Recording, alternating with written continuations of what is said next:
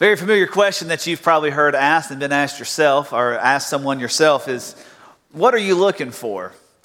This time of year, as you're doing your shopping, as you've been doing your shopping, you're walking around a department store or Walmart or Target and you're looking for something, and a service associate might come by and say, may I help you find something? Do you know what you're looking for? If you go to the public library, you have a librarian so nice, ready to meet you there at the door and says, can I help you find something? What are you looking for? Maybe you're just walking around your own house with this bewildered expression on your face, and your husband or your wife looks at you and says, what are you looking for? Do you even know what you're looking for? I can tell you a number of times that we have asked my mother that question, and what she was looking for was already in her hand. But it's just something that happens. We ask the question, what are you looking for? I sometimes think that needs to be a question on our heart when we approach church. When we come together to worship, we have to ask ourselves, what are we looking for? Why are we gathering? Why do we put ourselves in community with one another? What are we hoping to get? What are we looking for? It's a question that's really not that far off from Matthew's Gospel, chapter 2. Matthew chapter 2 is a very familiar Christmas passage or Christmas time passage. It's a passage where we have some wise men, some magi, some kings. We're not exactly sure exactly what these men were, but as they come looking for Christ Jesus. And in Matthew's Gospel, chapter 2, in verse 1, it says, after Jesus was born in Bethlehem of Judea, in the days of King Herod, wise men from the east arrived in Jerusalem, saying, where is he who has been born King of the Jews? For we have seen his star rising, and we have come to worship him. When King Herod heard this, he was deeply disturbed, and all of Jerusalem with him. So he assembled the chief priests and the scribes of the people and asked them where the Christ, the Messiah, was to be born. In Bethlehem of Judea, they told him, because this is what was written by the prophet. And you, Bethlehem, in the land of Judah, are by no means the least among the rulers of Judah, because out of you will come a ruler who will shepherd my people Israel. Herod secretly summoned the wise men and asked them the exact time that the star appeared. He sent them to Bethlehem, saying, go and search carefully for the child, for when you find him, report back to me that I too can go and worship him. After hearing the king, they went on their way, and there it was, the star, as they had seen its rising. It led them until it came and stopped above the place where the child was. When they saw the star, they were overwhelmed with joy, and they entered the house, saw the child with Mary, his mother, and fell to their knees to worship him. They opened their treasures and presented him with gifts, frankincense, gold, and myrrh. And being warned in a dream not to go back to Herod, they returned to their own country by another route. Let's pray together. Father, this is a question of seeking. We come together this Sunday, this particular Sunday, 3 days before we celebrate the birth of our Savior. 3 days before we gather with friends and family. Lord, many of our celebrations have already started over this weekend. Many of our gatherings and times together as a family have already taken place, but many are still to come this week, and we'll be traveling, and we'll be sharing gifts, and we'll be giving. But Lord, all of it's because of what you gave to us, and we ask ourselves this question: what are we seeking? What are we trying to find? Lord, through your word, I pray that you would press upon our heart a desire to find you, to find Christ, and to worship. Because, Lord, there's too much in the world that tries to pull us away, where we can walk around looking, trying to find something, and never settle on what we're truly seeking. Help us see you, and we ask this in the name of Christ. Amen. What do you seek? Who do you seek? Can you imagine? You're King Herod, you're in your kingdom, you're in your palace, and all of a sudden these men show up looking for a baby. What baby?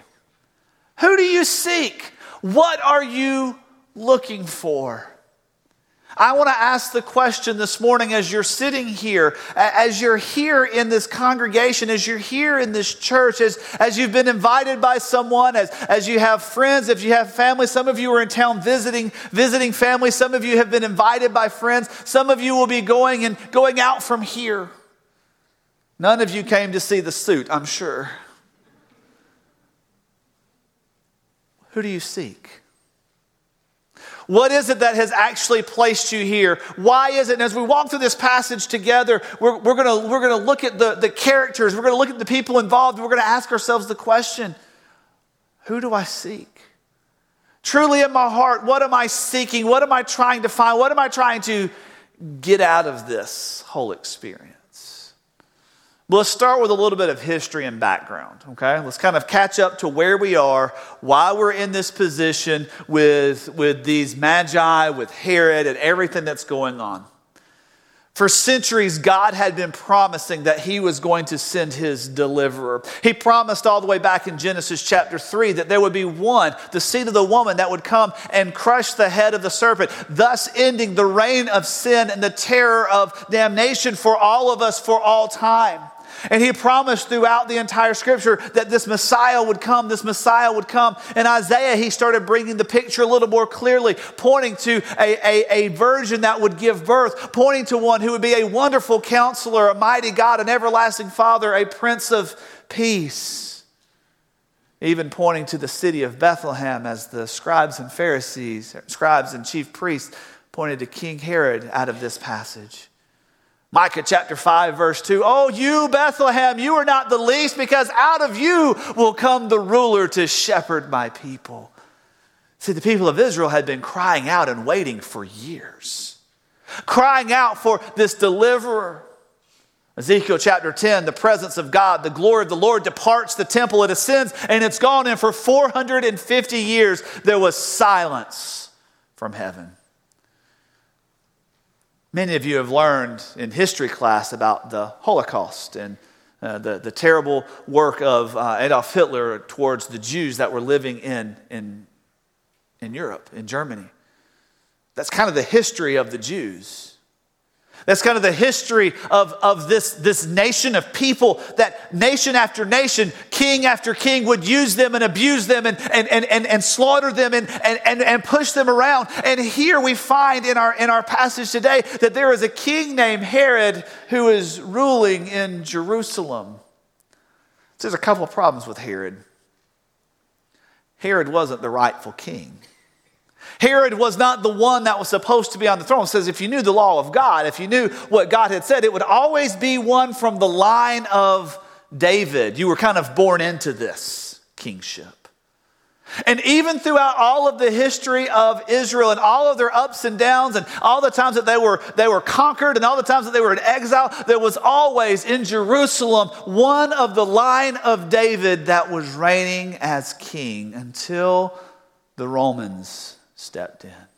See, the Romans stepped in to help out a group called the Maccabees. The Maccabees were trying to revolutionize the city of Jerusalem and the people of Israel. And they were trying to, the Maccabean revolt came about, and in 63 BC, the Romans stepped in and said, you know what, we're going to put an end to this and we're going to take conquest of this land. And so they started ushering in Roman government. And for the Jews, it was just another cry, God, send your deliverer. You've been promising us, God, Yahweh, Lord God on high, you have been promising, just like you sent someone to deliver us from Pharaoh back in Egypt, send someone to deliver us now. Well, in 37 BC, there was a man who came to power. His name was Herod. Herod the Great. See, he wasn't a descendant of David. Herod the Great was elected by a Roman court in BC 40 to take the throne. And in BC 37, he was installed as the king in Jerusalem. But really, he was just a puppet of the Roman government. He would try to please the people in Jerusalem in order to keep his territory quiet, but really because he just wanted to get along with Caesar Augustus. He wanted to get along with all the kings and the rulers ahead of him. He was a people pleaser.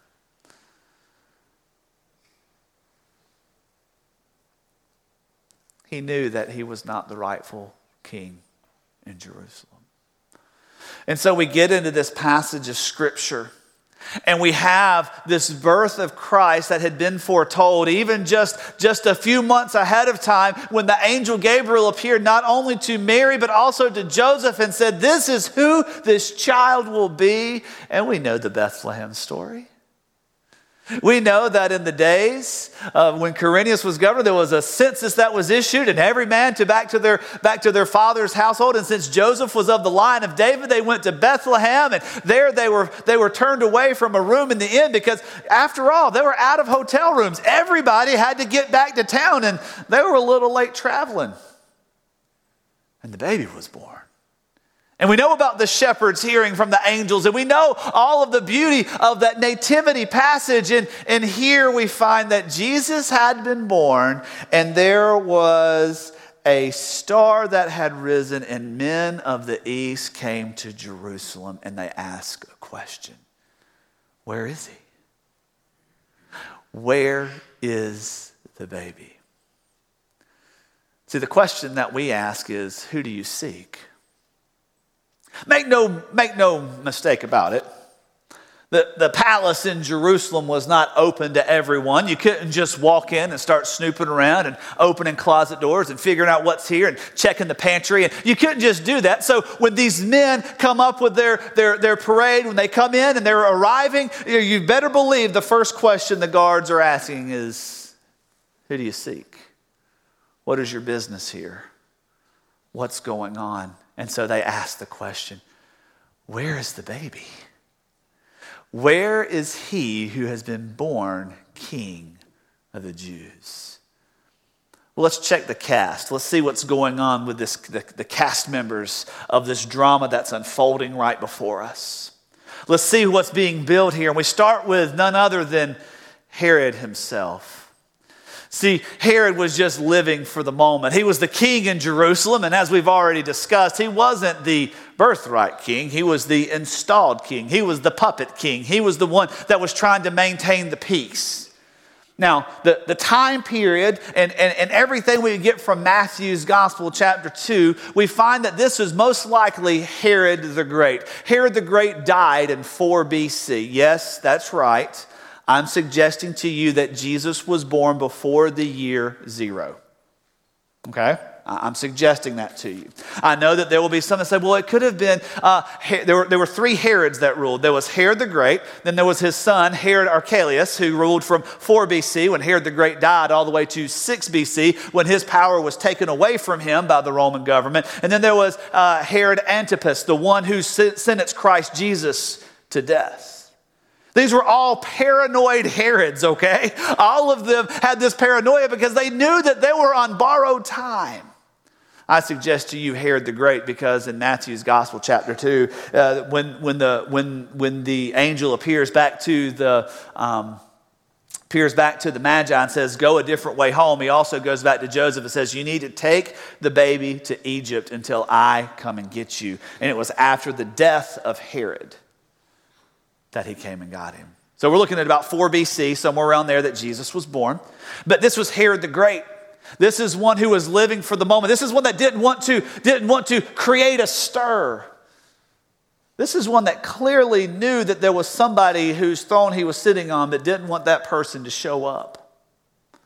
He's just living the dream for a little while, as long as he can. I mean, who wouldn't want to be a king, right? Just ask yourself just for a second. Somebody says, you could be king for a day. Man, what would you do? What would you do? I'd transfer all the royal funds to my bank account, so that way, if I'm king for a day, it's going to last. If you're king for a day, what laws would you pass? Man, here he is on borrowed time. He's king, living for the moment. Ignorant to the bigger picture that God's painting around him. So the problem with a king for the day is the king for the day rules a way that does not add any value to the life of the people around them. And that's where we find this passage. He says, after Jesus was born in Bethlehem of Judea in the days of King Herod, wise men from the east arrived in Jerusalem saying, where is he who has been born King of the Jews? For we saw his star at its rising. We've come to worship him. But when King Herod heard it, he was disturbed. We don't like it when people mess with our flow of life. We don't like it when we get the plan. We've got everything mapped out. This is how it's going to go. Oh, here we go. You ready? It's Christmas time, right? You got people coming to your house. You've got your travel plans mapped out, which grandma you're going to see first. And you can go from this grandma to that grandma. And you got to go see your parents. You got all this. But then what happens when somebody throws a wrench in your plans? We don't like that, do we? We want to make sure we get from point A to point B. Everybody unwraps their presents. Everybody's happy. And no family drama unfolds, right? Who's living for the family drama this week? Who's got their emergency stash of popcorn to go ahead and pop and sit back and just watch it as it goes, right? We don't want that. We want to live in this moment, and we want to walk through this moment. We don't want things to disturb. And here's Herod ruling. He's been on this throne for over 30 years.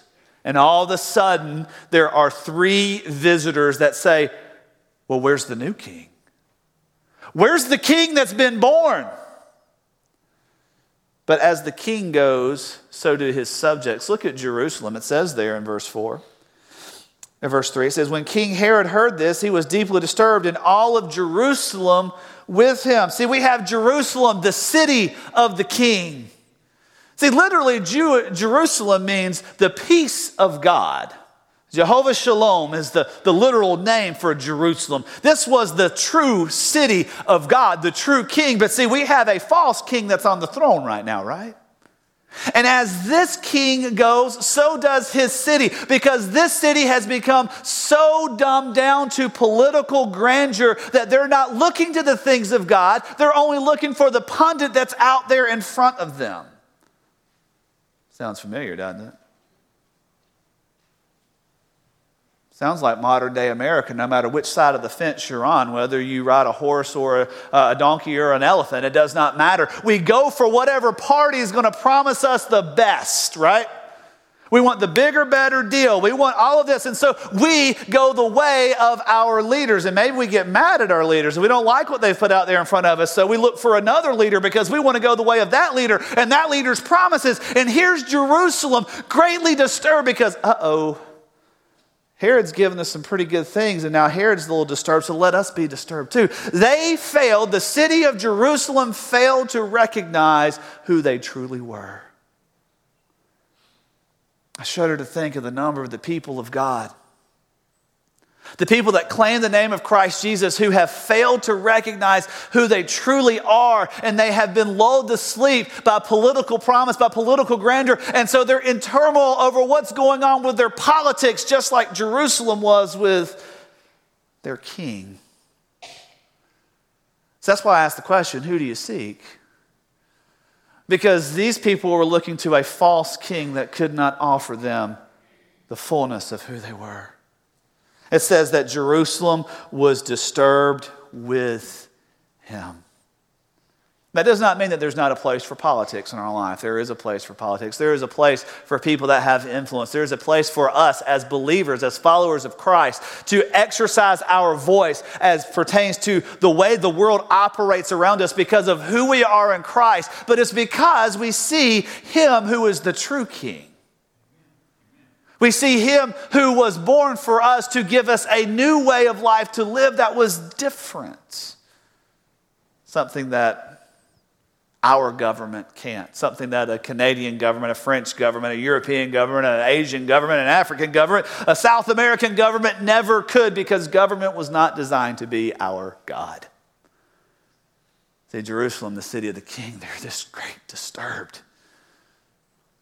But it goes one step beyond Jerusalem. Because Jerusalem's just the people, right? Jerusalem's just the people in the city. Surely the church folk got it right, didn't they? Surely the church folk were able to figure this whole who do you seek thing out. So he goes and it says that he assembled the chief priests and the scribes of the people and asked them, where's this Messiah supposed to be born? See, now we have the chief priests and the scribes. We have the religiously astute. They've been to Bible study. They've memorized a scripture verse or two. They're supposed to know the promise of God. And notice with me, just for 1 second, that they do.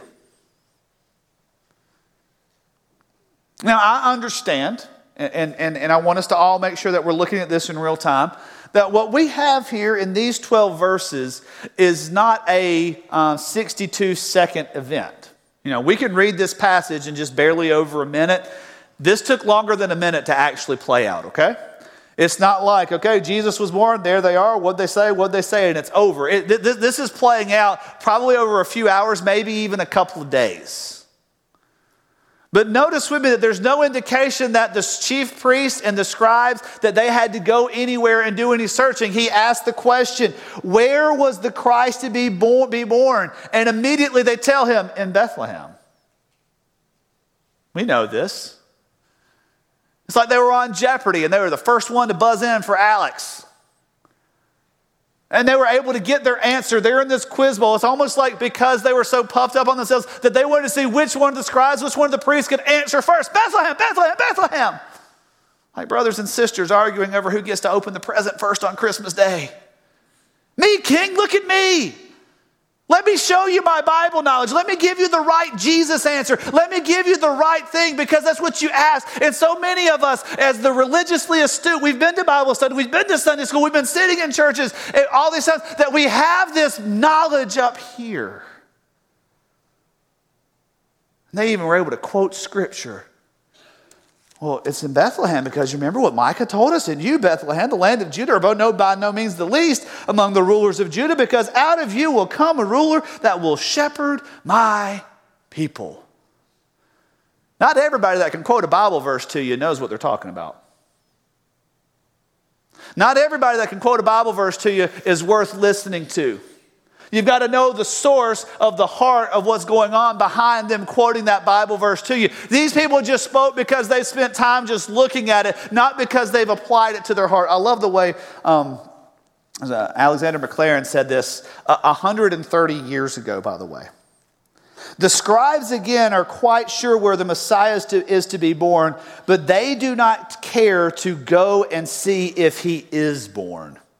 The strangers to whom the hope of Israel is new will rush away in their enthusiasm to Bethlehem, but those to whom those who had lost all gloss and become commonplace would go through no such trouble. When I ask you the question, who do you seek? I'm asking you a simple question of, are you willing to go to Bethlehem stable, to look for Christ yourself and not just rely on the Bible study, not just rely on the sermon, but actually go yourself and say, I am seeking him who was born. Because that brings us to the Magi. In this cast of characters, we come to the original guys. The ones that showed up. It says there that when Jesus was born in Bethlehem in the days of King Herod, wise men from the east, the Magi, those that would actually go and seek the face of God. I love this passage. I love what it describes about the Magi. See, here's the thing. We don't know how many there were. Traditionally, we'll say three, right? We'll say the three wise men. We'll say the three magi because there are three gifts. There's gold, frankincense, myrrh. There could have been two guys that just had a bunch of stuff with them. Man, there could have been 40 guys. Man, it could have been a whole parade. I mean, we just really do not know how many there were. But here's what we do know. These guys had some understanding of the world. They searched the stars. They were looking to the skies. They were trying to find something bigger. And they saw something different take place. And unlike the scribes and unlike Jerusalem and unlike Herod, they wanted to figure it out. They wanted to get the answer. So they said, you know what? This is unreal. This is unlike anything we've ever seen. There is a king. There is someone worthy of our worship that we have to find. And I ask you, who do you seek this morning? Because I'm asking you, do you realize who is out there for us to find and to worship? Do we realize that there is one that is greater, there is one that is bigger, there was one that was born for you and for me, for us to worship him? Notice the words that he says, hey, why are you here? What's going on? He said, where is he who has been born King of the Jews? For we saw his star rising and we have come to worship. That is odd language. That is odd language. Because the Jews were a dominated people at this point. They were not reigning freely. They were not their own. They were under the control of the Romans. So why would a person with some sort of clout in another land want to come and worship a king who was going to be born under subjection anyway? Why would they say, you know what, we're going to travel a great distance. We're going to travel far across the desert, far across the wilderness to try to find this king that's not even going to be able to really rule for himself because the Romans have their mark on this territory. I mean, think about that for just a second. They understood that if there was a massive star that was appearing, if there was a different star that was appearing, that there was something divine about this birth. There was something divine about this appearing. So they said, we're going to go and we're going to worship because we know this is not just a regular baby. We know that this is not just that this lady got pregnant and had a child and we're going to bring a baby shower gift to him. No. This is someone that needs all of our devotion, attention, and affection. This is who we seek. And Herod tells them, go find him. I'm not going to go myself. But you go find him. You tell me where he is. See, too many of us respond like Herod. Well, you just tell me what you know about Jesus and that'll be good. I can go from there. You go and you find him and tell me about your experience and let me hear about it and I'll sing a song with you. Yeah, that's great. And maybe I could worship him too through your experience. But what Bethlehem asks us to do, what the Savior asks us to do is to come into his presence and kneel down and bow before him, because when the wise men get there, they see the child in the house. They see the mother. They see what's taking place. And their first response is to kneel before him and worship. They sought the face of God. Oh man, we can point to the wise men and we can point to Herod and say, well, you got it wrong and you got it wrong and you got it wrong, but the wise men, they got it right? The Magi, they got it right. What about your heart? It's easy for us to check the cast, but we got to check our heart in this as well. And what we find in this passage of Scripture is that indifference to the promised Messiah remains a major threat to God's people. Indifference to the promised Messiah remains a major threat to God's people. This is why I ask, who do you seek? It brings us the question, why are you here? Wise men, why are you here? I mean, obviously, the wise men going to the palace in Jerusalem, that was the logical place, right? If a king's been born, it's probably going to be at the palace. You're not going to go look for the king down at the ministry house. You're not going to go look for the king at the homeless shelter. You're not going to go look for the king outside of the king's domain. You're going to go to where the king is to find out what his baby looks like, because that's going to be the next king, right? Why are we here? In First Baptist Church of Fairburn Sanctuary on December the 22nd, 2019, is it because it's Christmas week and you're supposed to go to church at Christmas? Ultimately, that is an indifference to who Christ Jesus was. Is it because your mom or dad made you come? Is it because you're in town? I mean, if you're here in town visiting family, but you normally are part of a church somewhere else, praise God. I'm thankful for that. I'm not preaching at you right now. I'm just asking you to ask your heart motivation. Because quite honestly, if you're here on vacation and you're at church, you got to one up on most of us, because we go on vacation, we don't show up at church. I'll be honest with you, I'm guilty of that. Because the motivation of our heart ultimately comes down to an indifference of who this Messiah was. We don't come to him to worship, we come to him to get, right?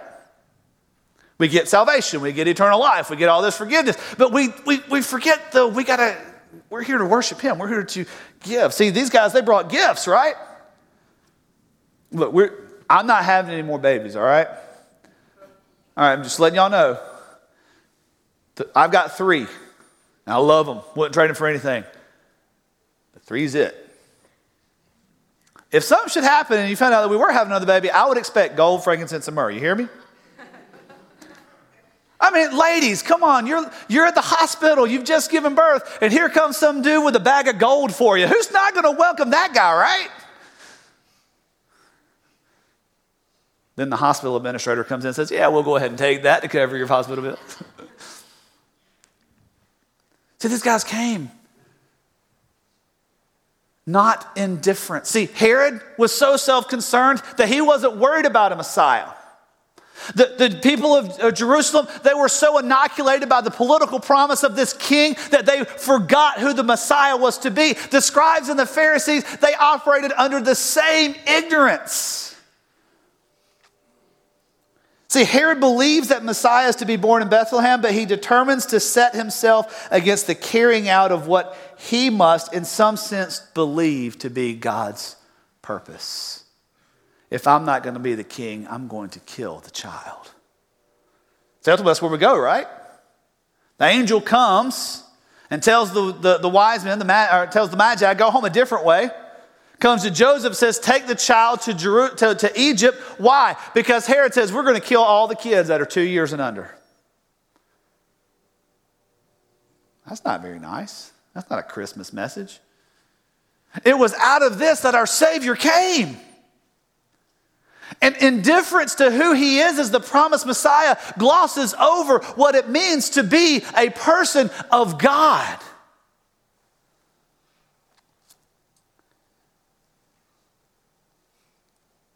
And we can look at Herod and think, you know what?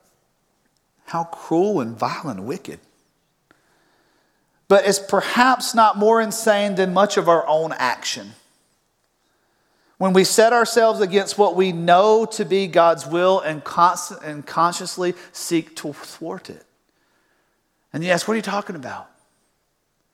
Allowing Christ Jesus, the Messiah, to have full control, full reign over your life. No, we want it my way. We want to do it how we want to do it. We want to carry our own way forward.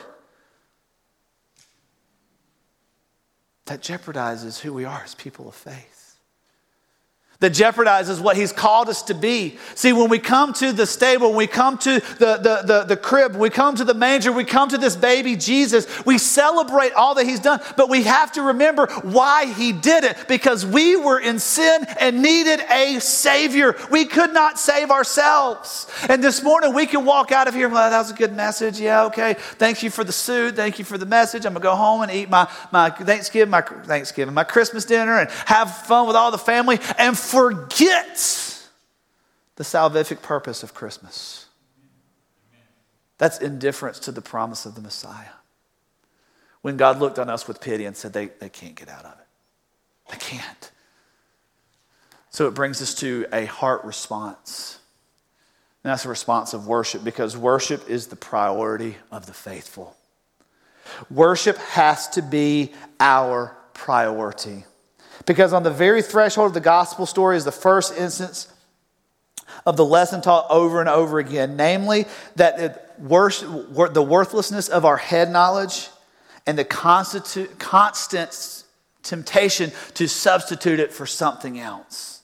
We've got to come to this Christ to worship. Who do you seek? Do you seek a baby? Do you seek a giver? Or do you seek a Savior? Do you seek someone that can pacify your life, or do you seek someone that will rescue you from the pits of hell? Do you seek someone who is nice to keep to the side and say, you know what, I can learn a few things about this Jesus and pull him out when it's convenient? Or do I find somebody, have I given my life to this Christ who demands my very all, and that everything I do, whether word or deed, is to glorify him and him alone, whether it's in what I give or what I receive and how I go about, as I go with family, as I go with friends, as I go to work, as I go to school. I know we're out of school right now, but wherever it is we go, that we seek, you know what, this Christ is to be worshiped. When I was a child, my grandmother, my mom's mom, we always spent Christmas at my granny's house.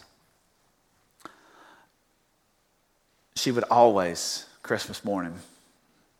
Now, I would wake up at like 3 o'clock in the morning, go see what presents I had, and then go back to bed. You know, I spoil the fun for everybody. My kids aren't in here. Okay, good. I don't want them getting ideas because don't let them do that. But my granny would always be up by about 6:30, 7 o'clock on Christmas morning. And I can remember so many times, see, Granny had a chair. It was her spot. Nobody sat in Granny's chair except for Granny. And this was from the time she was like 60 all the way up till she passed away when she was 97 years old. That was her chair, and you didn't sit in Granny's chair. But Christmas morning, she would always be sitting in her chair, usually by 6:30, 7 o'clock, because she would ask us every Christmas morning, as we're walking through on our way to the living room where all the Christmas presents would be, she would always ask us, did you thank God for the gift that he gave? Before you go in there and unwrap all of this stuff, have you thanked God? See, that is the priority of worship in our life. That in everything, no matter what's going on, we stop and we thank God for the gift that he gave. Who do you seek this morning? Seek Christ, the beauty of the Savior, the baby that was born, the one worthy of worship.